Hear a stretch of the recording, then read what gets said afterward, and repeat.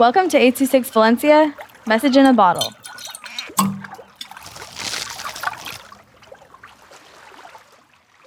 Sunday Afternoons by Saron with 826 Valencia.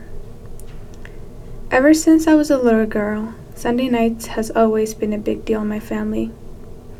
It was the one night where work, homework, or anything else for that matter was not important. Me and my two brothers would sit on the couch as if we were waiting for a meeting to start. My mom would be in the corner, sitting in what seemed to be made to fit a small cat. But she always loved sitting in there. She would say, "There's something beautiful and unique about being uncomfortable."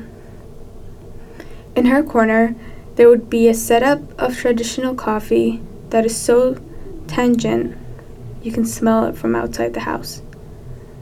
There would be popcorns and other sweet and incense that makes the house all foggy. That was my favorite part of because it makes the house warm. A traditional music would be on the TV that would make our neighbors give us a side eye the next morning. We would drink our coffee even though we were too young. It was acidic and sharp, and it would make us awake all night. Mom would make some jokes and laugh before she finishes it, and that would make us all laugh, and the joke would be left hanging. The next morning, we would all go to our regular routine and wait for the next Sunday night.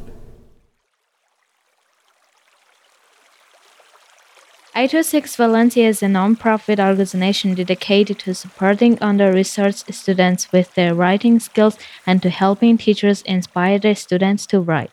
Our services are structured around the understanding that great leaps in learning can happen with one-on-one attention and that strong writing skills are fundamental to future success.